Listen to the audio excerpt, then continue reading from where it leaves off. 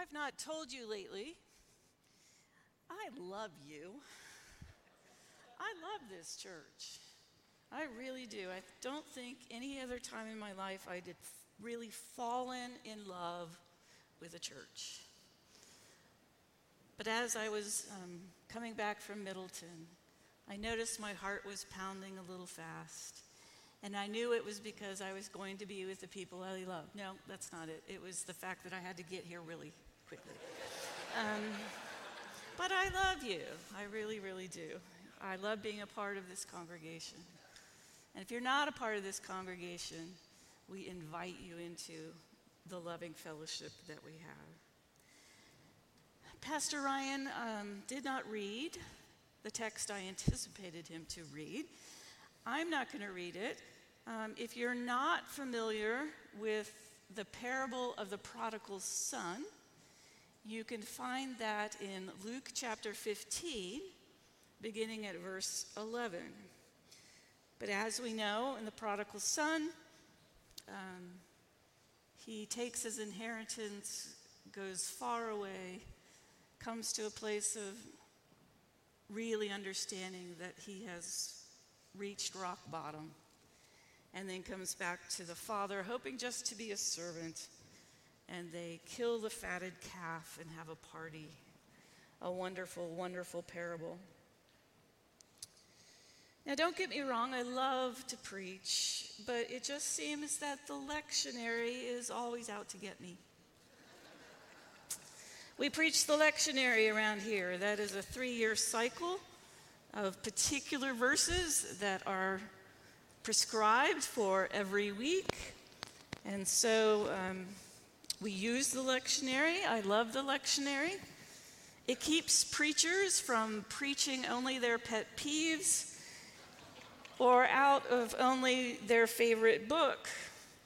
I was actually once part of a congregation where the pastor took almost 3 years to get through Romans. It was good the first 100 sermons. And so the lectionary is good. I'm just saying that this week is one of those weeks. So what choice did I have of what text to preach? There's a chapter in Joshua. I don't know how to say this delicately, so I won't. It's a chapter about the circumcision of all the males born during the 40 years of a hike through a desert, because there was no ritual in the desert. Or one of the most well-known parables ever written. And then my epistle alternative was 2 Corinthians chapter 5, where we find verse 17, new creation, that Scott has been preaching about for 6 years. I think he has it covered. But that's where I'm going to go today. And we can probably say it by heart. If anyone is in Christ, he or she is a new creation. The old has gone and the new has come. You know, sometimes we kind of play scenarios out, like, what would I do if I was on a desert island and didn't have the Bible? Or, what if our house was on fire? What would you save? And all the good, holy people in the room always say, I would get my Bible, even though you can buy one on Amazon in a matter of seconds. Get the baby pictures, people. Save the baby pictures. Well, if I were in a situation where I could only access a part of Scripture, 2 Corinthians would be very close to my heart. And if I were to pick one chapter that I could only have, it would be chapter 5. Oh, those are lots of good chapters in 2 Corinthians. Because here is the essence of the gospel. and a call to a holy life. You see, God reconciled the world through Christ. We are estranged from God because of sin. We are broken in our relationship. We are alienated in our relationships with each other because of sin. But on the cross, Christ absorbed sin into himself, became sin for us, so that God does not count our sins against us. We could not do it ourselves. We cannot fix our own brokenness. We cannot fix the alienation that we sense. But God did what we could not do for ourselves by reconciling us in Christ so that we might live in the very life of the Trinity.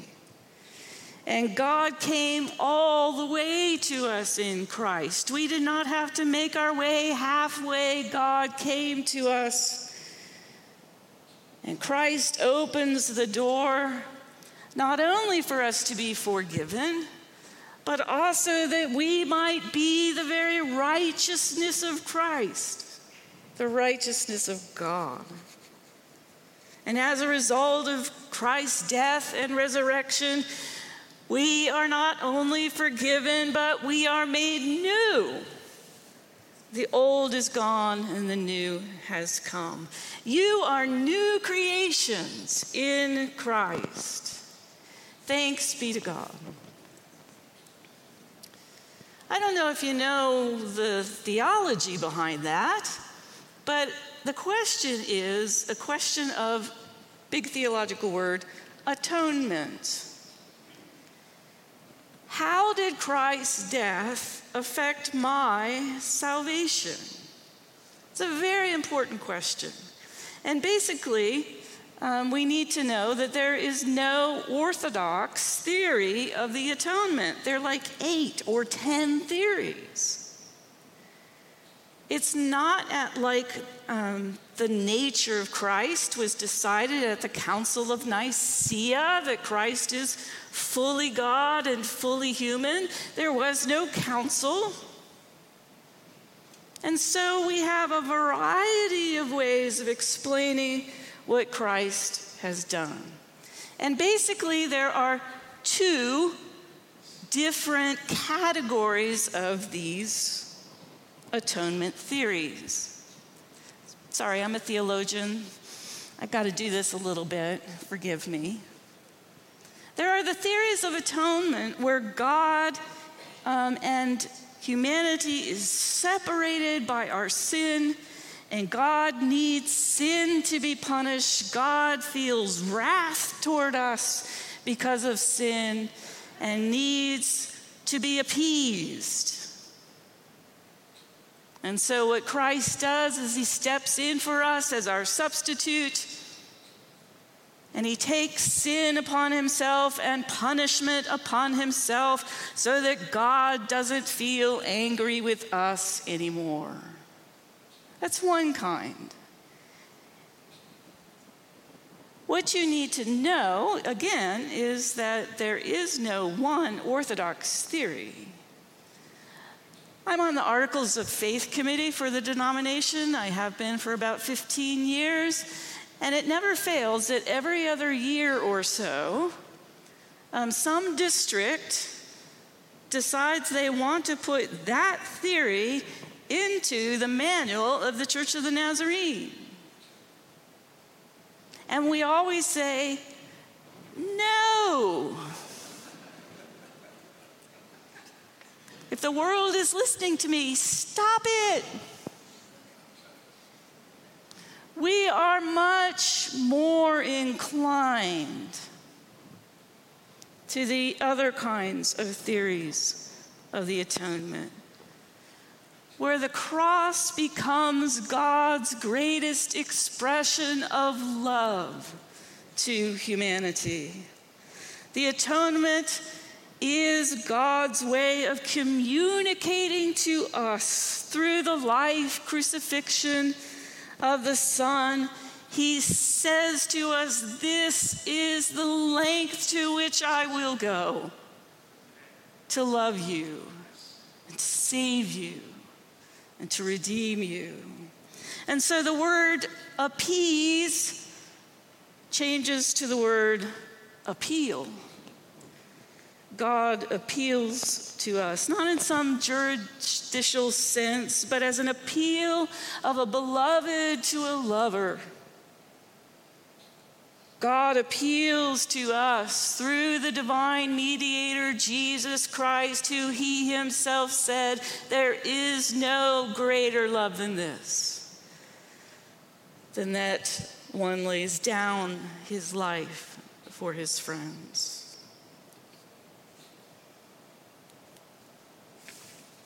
The love of God. We don't take a particular theory, but we lean hard. Our tradition believes that God so loved the world that he gave his only Son. And so in the cross, God appeals to us, come and receive the love I wish to lavish on you.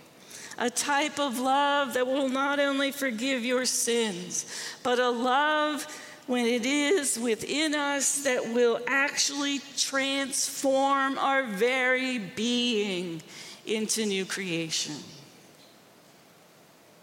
This is the gospel. But that's not the end of the gospel. And so chapter 5 also speaks of another side of the gospel that must be paired with the first. Otherwise, it's like we all have shiny new clothes and we just sit here and admire our clothes for the rest of our lives. There is another side. If you have your text still open from 2 Corinthians, I'm going to read from some verses. Not in order, so keep up. Verse 18. All this is from God, who reconciled us to himself through Christ and gave us the ministry of reconciliation. Verse 19. He has committed to us the message of reconciliation. Verses 14 and 15. For Christ's love compels us, because we are convinced that one died for all, and therefore all died. And he died for all, that those who live should no longer live for themselves, but for him who died for them and was raised again. Verse 20, we are therefore Christ's ambassadors, as though God were making his appeal through us. And now we see the context of new creation. We tend to read verse 17 sometimes quite without the context of verse 16. Here they are together. So from now on, we regard no one from a worldly point of view. Though we once regarded Christ in this way, we do so no longer. Therefore, if anyone is in Christ, the new creation has come. And so if we take verses 16 and 17 together, which is a good idea, we see that part of what it means to be a new creation person is not to see people from a worldly point of view. The problem is we do it all the time. I don't know if you perhaps saw a video that's been going around this week. A pastor, Andy Stanley, was asked to speak to the House of Representatives of the state of Georgia last Tuesday. I've never seen anything so blunt and brave. You see, his speech focused on the tendency of politicians to raise support by dividing people. Unfortunately, in your world, he said, there are advantages to division. You can raise more money when things and people are divided. In the political realm, the goal is always to appear as if you're losing to an enemy, but not to actually lose. And Stanley says, what a terrible way to lead. Those of you who pander to foster division are terrible leaders. But if you need an enemy to lead, you're a poor leader. He said this, very wise, disagreement is unavoidable, but division is a choice. Stanley encouraged legislators to follow the example of Jesus. And Jesus says, just because somebody considers you their enemy, you do not have to return the favor. You do not have to take your cues from enemies or call them or treat them like an enemy in return. What if we just stopped that? Stop treating enemies as enemies. He went on, I'm sure they were squirming in their seats. He went on to point out another incredible truth, that we have a tendency to impugn or question the character of those we disagree with. It might just be on a matter of opinion on a topic. But in order to win, we go after the character of those who oppose us. Modern politicians and pundits, he said, often make broad accusations against entire groups of people, including references to corrupt Democrats or racist Republicans. And he looked him in the eye and said, you know that's not true. So what if in the state of Georgia, we just stopped using the language of division?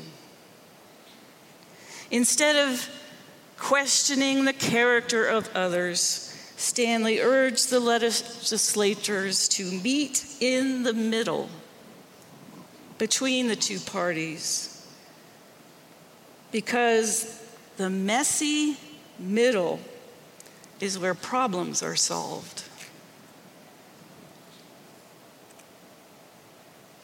He's not, but he sounds like a Wesleyan.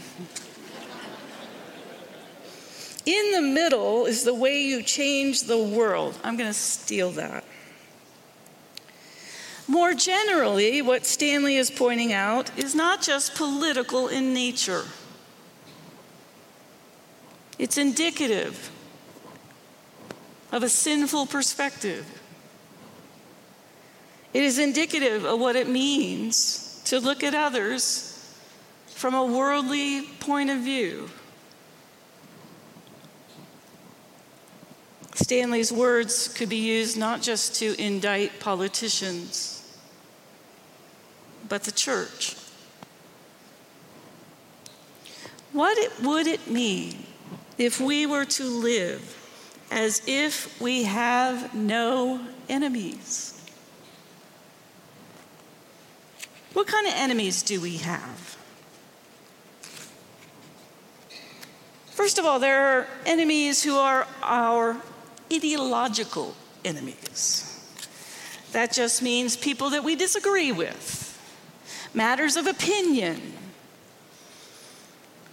I think we've turned some of our beliefs into idols because it's more important for us to be right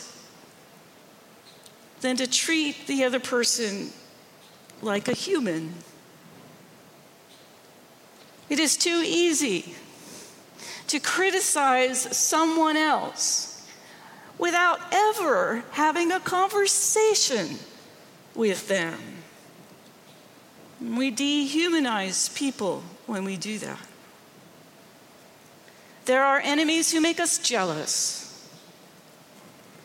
If we think about that older brother in the parable of the prodigal son, he is jealous because his brother, who clearly does not deserve it, is given a party and he is not.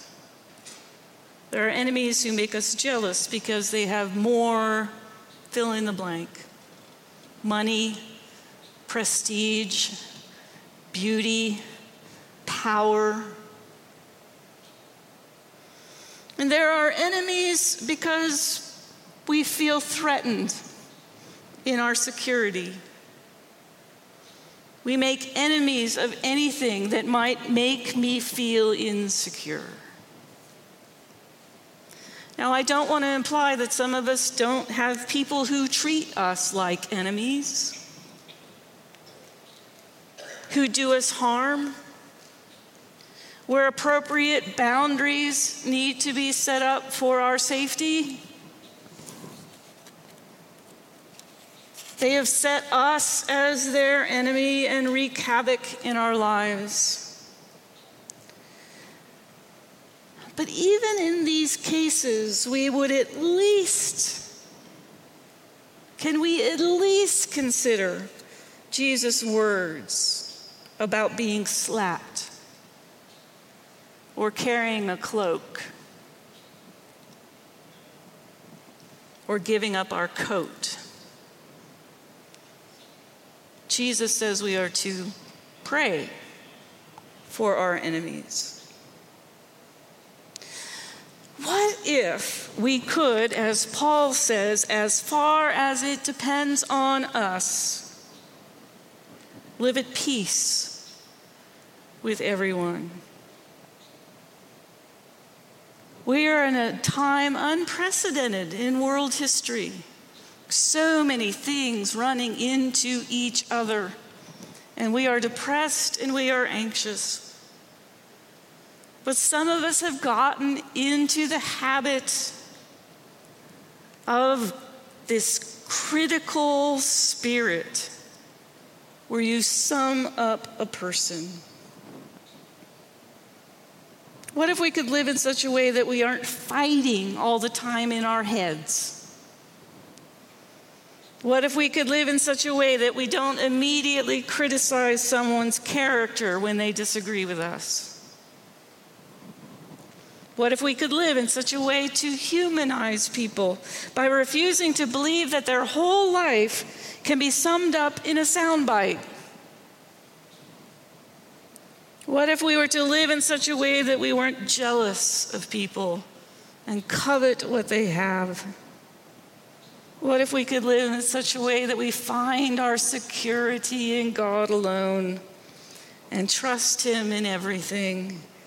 What if we stop living our lives with all sorts of enemies that we create for ourselves? Among other things, we might just get our witness back. We might be able to actually represent the love of God to a world that so desperately needs it.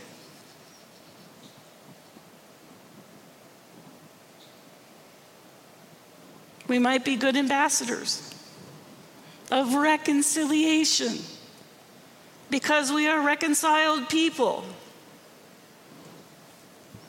And by the way, the literal meaning of the word reconciliation is to stop being angry and discontented. It's been several years now. We've heard Pastor Scott say it.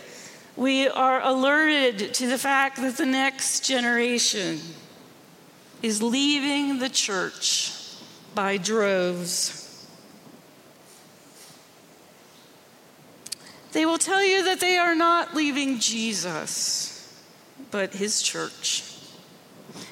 And I ask them why. I'm bold enough that way.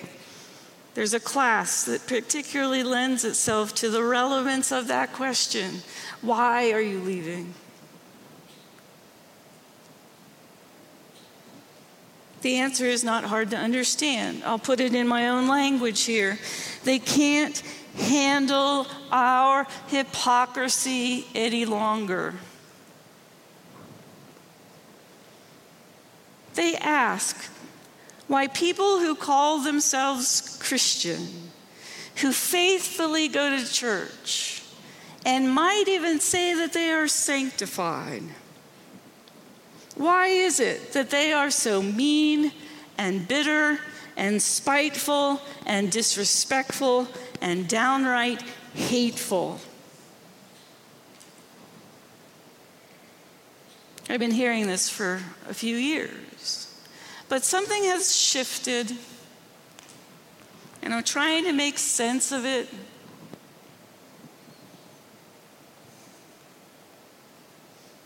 On the whole, our students are wonderful. Hear me say that first.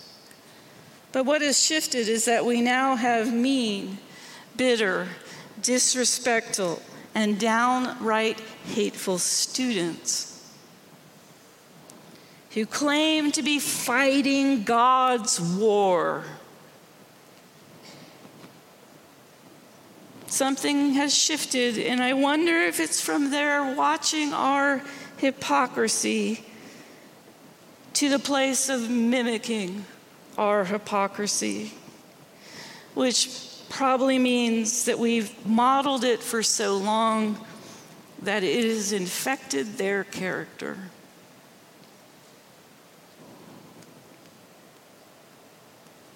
What if we could live our life as if we have no enemies? You see, the thing is, when they answer the question, they said, yes, you're not very nice to the world. But they're much more upset about the fact that we are so mean and spiteful to each other.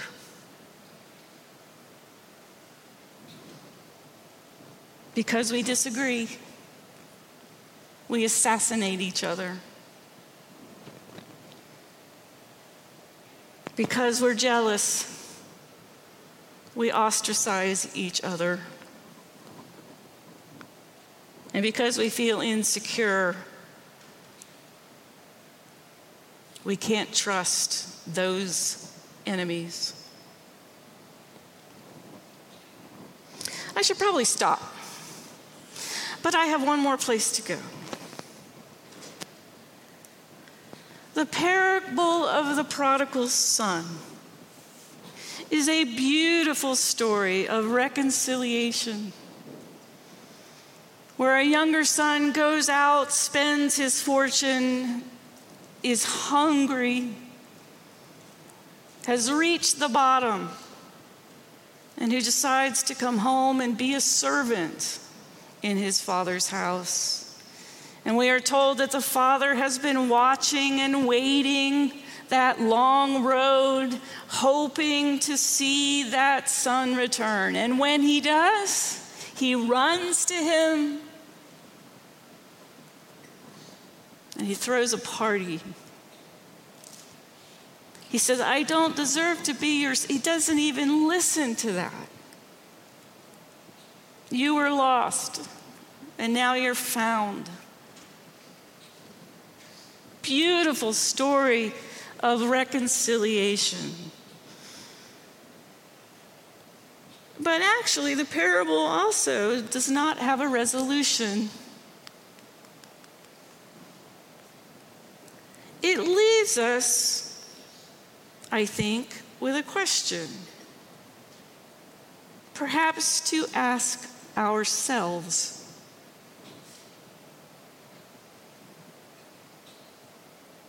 whatever happened between the two brothers?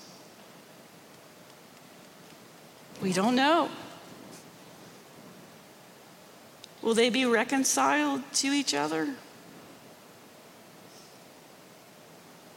Will the older brother not see his younger brother as an enemy?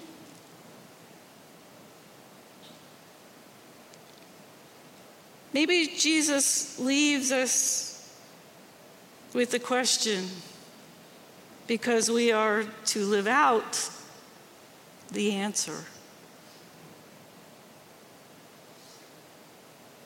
Are we living, my friends, as those who are reconciled to each other?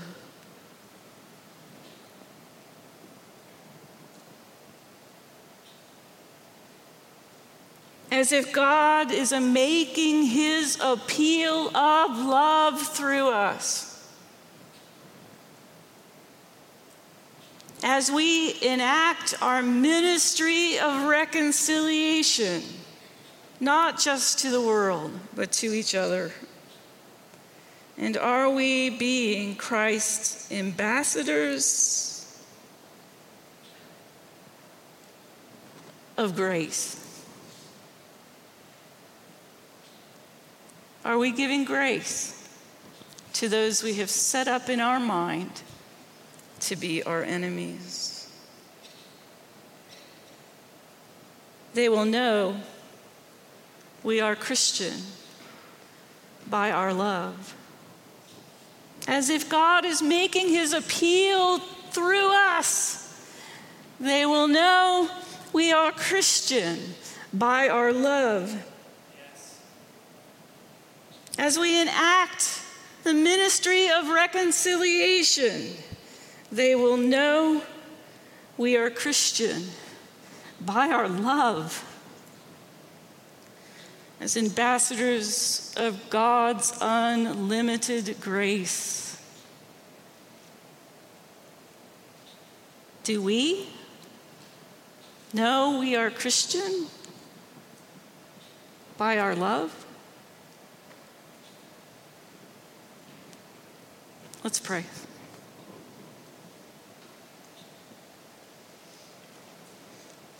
Holy and loving God, I thank you that while we were yet sinners,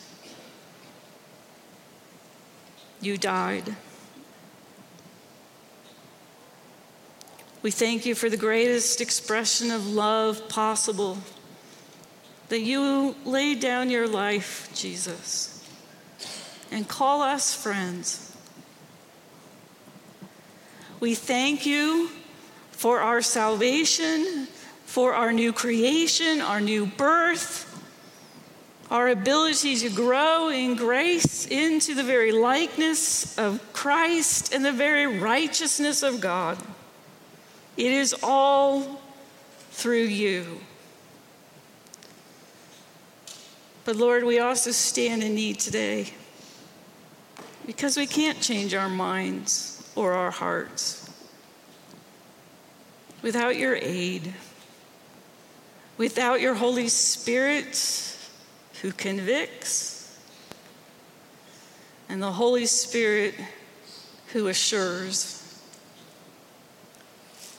Lord, if there are any today here who do not know you personally as their Savior, I pray that you would draw them to yourself. Because or in spite of us. And we pray for ourselves that we would not live for ourselves alone, but rather be so transformed by your love that we truly become new people, capable, willing to love each other and love the world with the same laying down our lives kind of love. In Christ's name, amen. Stand with me as we sing.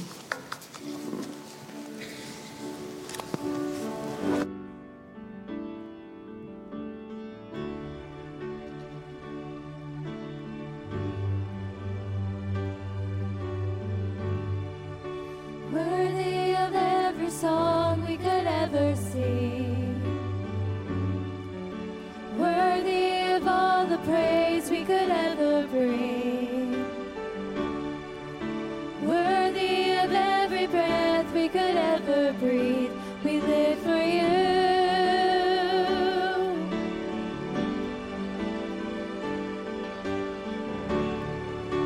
Jesus, the name above every other name.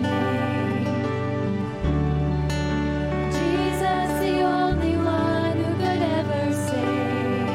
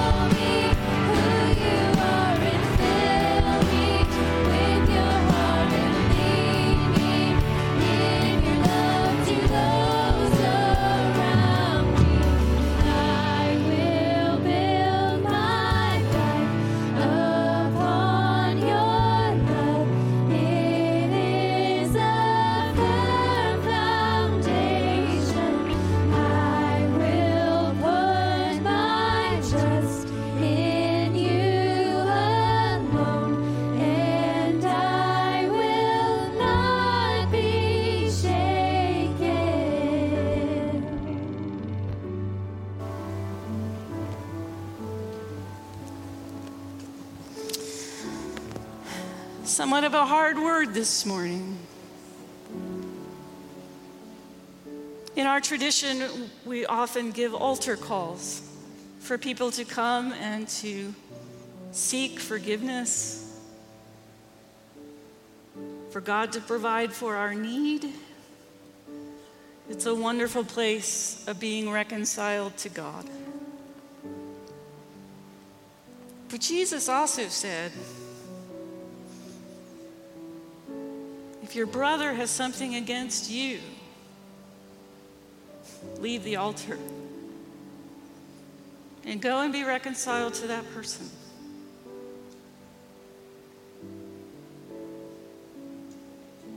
And so this morning, it's appropriate to come and pray, but it's also appropriate to go,